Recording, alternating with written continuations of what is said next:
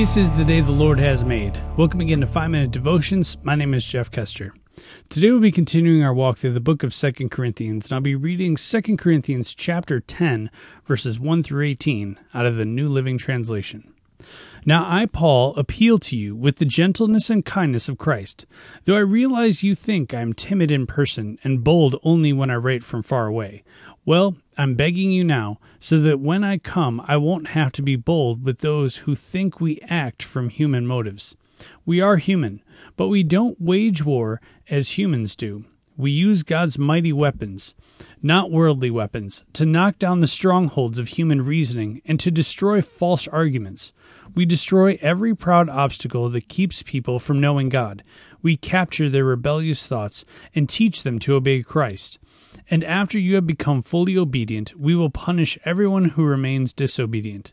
Look at the obvious facts. Those who say they belong to Christ must recognize that we belong to Christ as much as they do. I may seem to be boasting too much about the authority given to us by the Lord, but our authority builds you up. It doesn't tear you down, so I will not be ashamed of using my authority. I'm not trying to frighten you by my letters. For some say, Paul's letters are demanding and forceful, but in person he is weak, and his speeches are worthless. Those people should realize that our actions, when we arrive in person, will be as forceful as what we say in our letters from far away. Oh, don't worry. We wouldn't dare say that we are as wonderful as these other men who tell you how important they are, but they are only comparing themselves with each other, using themselves as a standard of measurement. How ignorant. We will not boast about things done outside our area of authority. We will boast only about what has happened within the boundaries of the work God has given us, which includes our working with you. We are not reaching beyond these boundaries when we claim authority over you, as if we had never visited you. For we were the first to travel all the way to Corinth with the good news of Christ, nor do we boast and claim credit for the work someone else has done. Instead, we hope that your faith will grow so that the boundaries of our work among you will be extended.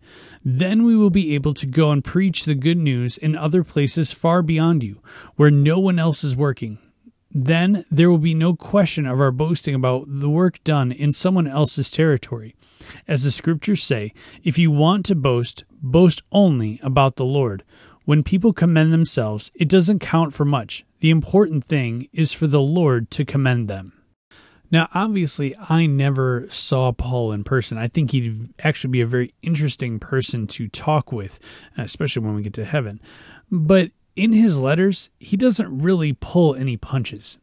If you go through all the letters, all the books that Paul wrote, they're very pointed. They've got so much inside them that you have to dig through them, and that's kind of what we do here day in and day out, is we go through little sections, and there's so much to take out of.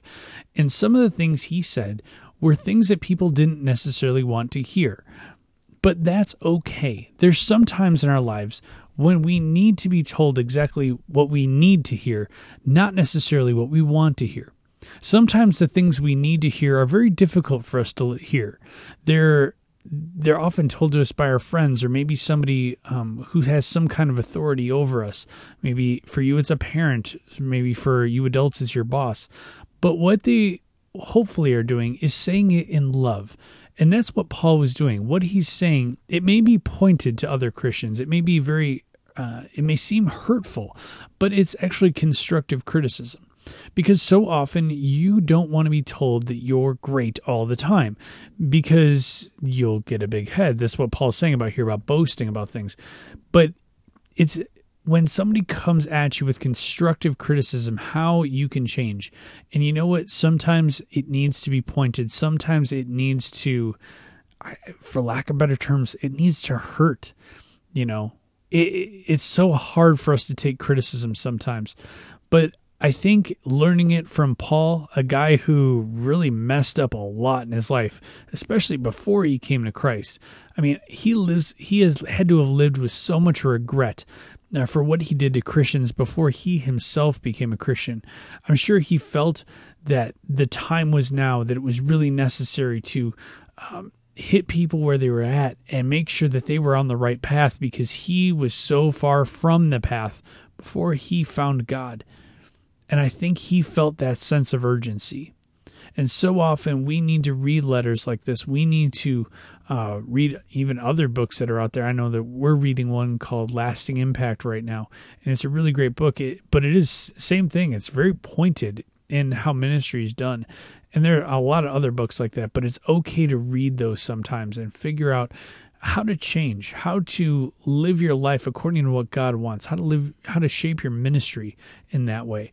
And so I encourage you, if somebody comes at you with constructive criticism, don't be so defensive. Take a step back and learn, because if they're a person who truly loves you, like Paul loved the church, and if it's your parents, your boss, your pastor, your youth leader, whoever it is, don't be so defensive. Take a step back and figure out what you can learn from the situation, because I guarantee you they have your best interest in mind. Let's pray. Heavenly Father, thank you for giving us books like this, and thank you for giving us Paul, a guy who was so far off the path until he found you, God. And when he turned his life around, he made a complete 180 and lived fully for you. And God, thank you so much that we have the writings that he's got, that he made to other churches so that they could be on the right paths. And even God today, that we can read them in 2017 and still find things that we can take away from even over 2,000 years later. God, thank you so much for giving us your word that guides us and directs us. It's in your name we pray. Amen. Remember, you're a loved child of God. And how are you going to echo Christ today? We'll see you tomorrow.